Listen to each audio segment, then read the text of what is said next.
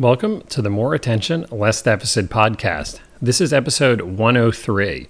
Complex problems require sophisticated thinking.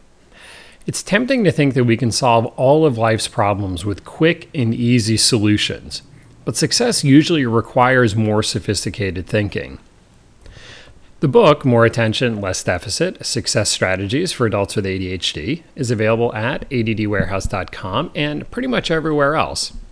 But if you enter coupon code 19380, my zip code, at addwarehouse.com, you'll save 25%. Cool.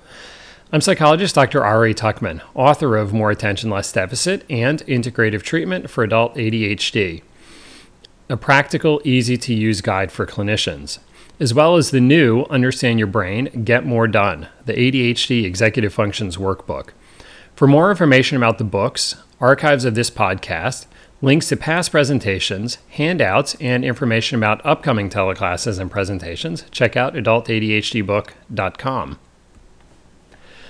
I was recently driving along when I saw a car with two bumper stickers that really struck me. The first one said, "Being late is a choice."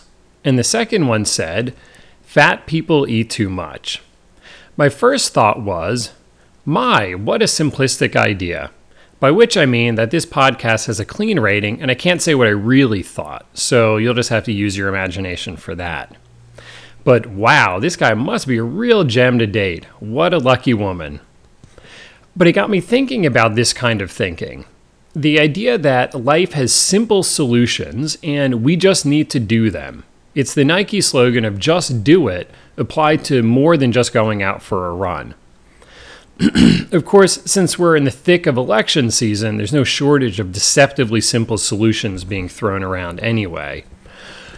Simplistic and frankly really judgmental thinking like on these bumper stickers is destructive on several levels, whether we're talking about national problems or one person who tends to run late.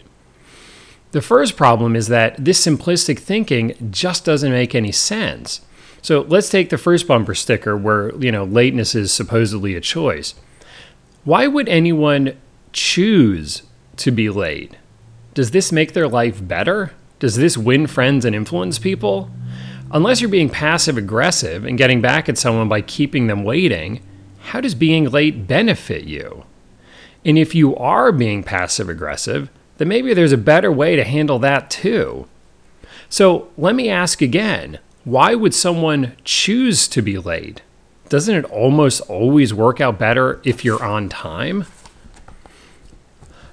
Given the fact that people with ADHD tend to attract a lot of comments along the lines of these bumper stickers, I thought it would be helpful to explore why some people think like this so that you can better understand it and perhaps take some of it a bit less personally.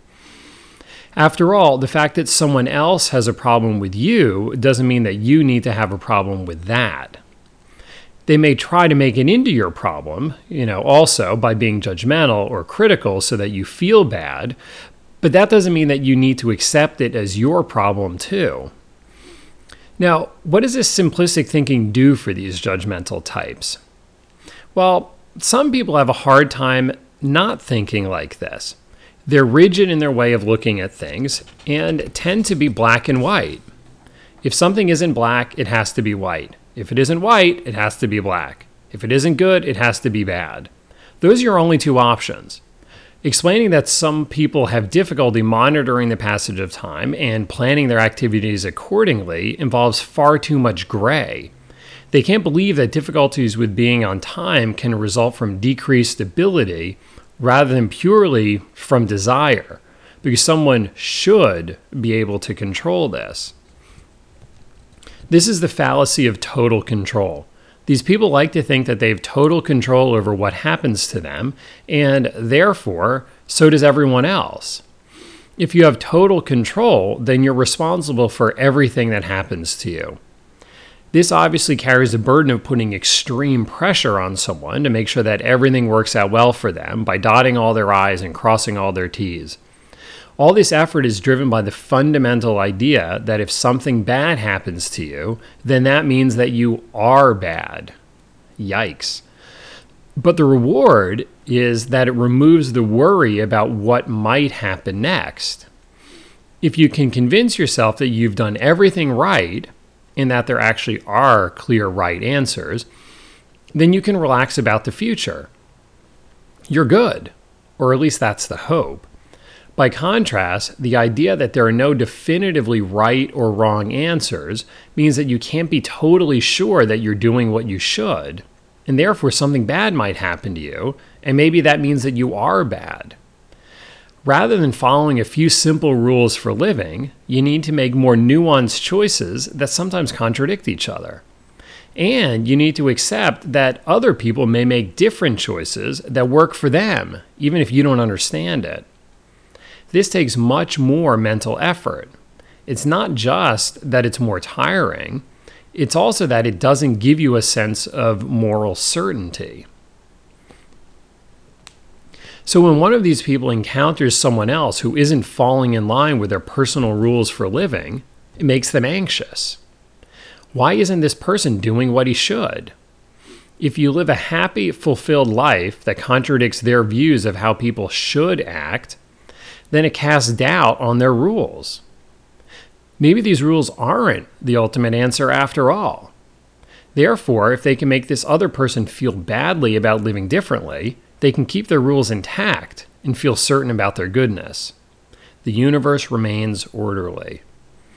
So the guilting is basically a way for these rigid people to feel less anxious. Some people really need pretty close to absolute certainty in order to feel settled. Often, people like this were raised by people with a similar mindset. There was a right way to do things, and every other way was wrong. There was very little room for disagreement or even individuality. It's the my way or the highway approach taken to extremes. A child growing up in this kind of household learns very quickly that there is safety in falling in line, and that falling in line is the only safety.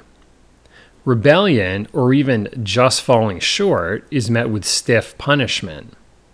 Since the highway isn't an option when you're a child, the only option is to do it the other person's way. When you fall in line, things work out. When you don't, bad things happen. So when you encounter one of these rigid, judgmental people, remember what's driving their critical attitude. What you do makes them nervous, and they're trying to feel less anxious. If you would only fall in line, then they wouldn't need to work so hard to feel settled. Now, I understand the desire, but what they don't realize is that there's another way, that they don't need to change you in order to change how they feel. It's possible to change how we feel on the inside without changing what's happening on the outside. So granted now, it isn't your job to make sure that someone else feels better, but the same lesson applies to you. It's possible to feel okay about yourself and not get too down on yourself for a mistake without needing to convince this other person that everything is okay. You can feel better inside yourself even if this other person is still upset. Their unhappiness isn't necessarily your problem to solve, certainly not at the cost of your own happiness. So I think that the big lesson learned here for all of us is that the person being judgmental, which is all of us at one point or another, is usually the person who pays the highest price emotionally. There are times where it's better to focus on changing how we feel rather than trying to change what someone else does. As it always is in the fall, it's been a busy presenting season, and I'm writing this episode here on a plane back from Mexico and the Proyecto Da conference, which was great fun. They certainly know how to spoil their presenters with amazing dinners, which totally made up for the airport food along the way. Speaking of planes, don't forget the CHAD conference, which is coming up November 8th, 9th, and 10th in San Francisco. More information at chadd.org, chad.org. And also, the Learning Disabilities Association of Minnesota will be hosting their 4th annual ADHD Symposium on Saturday, November 3rd in the Minneapolis suburbs. You can find out more information at ldaminnesota.org. Should be great fun as well. And by the way, for those of you who listened to the last episode about the CHAD conference, and hopefully all of you did, the mime lessons didn't work out. Bummer. Until next time, thanks for lending me your attention.